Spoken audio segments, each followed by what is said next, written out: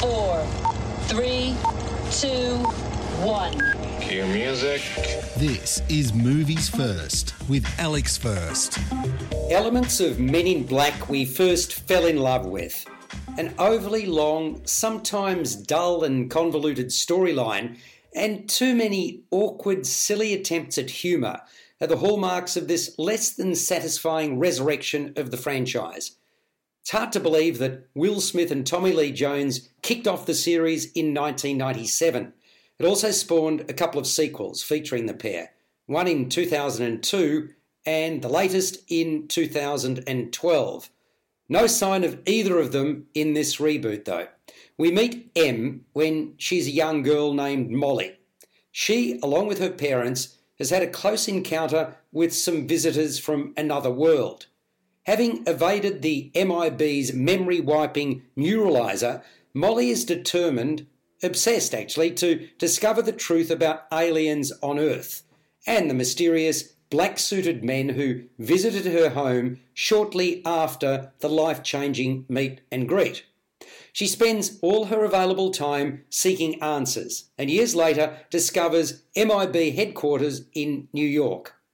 Impressed with Molly's smarts and detective skills, which led her to become the only person to ever breach the headquarters uninvited, Agent O, Emma Thompson, makes her an agent in training, assigning her a new identity, M.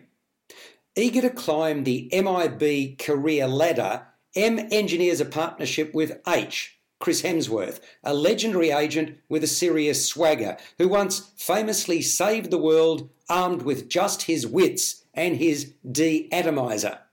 The duo's first assignment is to meet with alien royalty, a character named Vungus, and show him a good time during his visit to Earth. But within moments of their arrival at a posh nightclub, Vungus is assassinated. That's when H&M discover he was concealing a weapon capable of obliterating entire galaxies. Now, an infamous, hyper-aggressive species known as the Hive, fronted by two villainous and acrobatic assassins, have gathered on Earth to take possession of its powers. Struggling to understand how Vungus's location could have been known by the assassins, H&M suspects someone within MIB is behind the breach of classified information. You're listening to Movies First. For more, like us on Facebook and follow us on Twitter. Written by Matt Holloway and Art Markham, two of the four writers of Iron Man, direction is from F. Gary Gray. He was responsible for Straight Outta Compton. Tessa Thompson as Agent M is arguably the best thing about MIB International.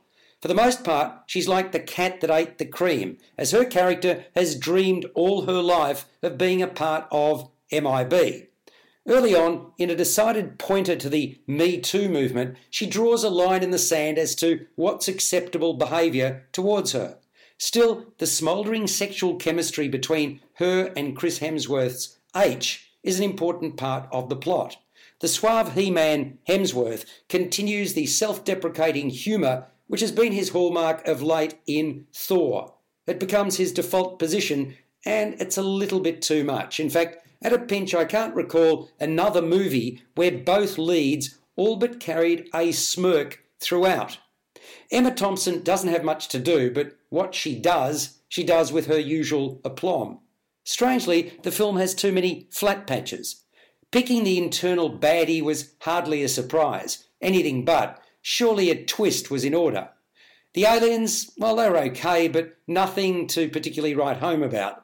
Even the sight gag and lines from Hemsworth near the opening on the Eiffel Tower weren't as funny or as clever as intended. So quite frankly, as a movie, I expected more. Men in Black International scores a 6 out of 10. You've been listening to Movies First with Alex First. Subscribe to the full podcast at Stitcher and iTunes or your favourite podcast distributor. This has been another quality podcast production from Bytes.com.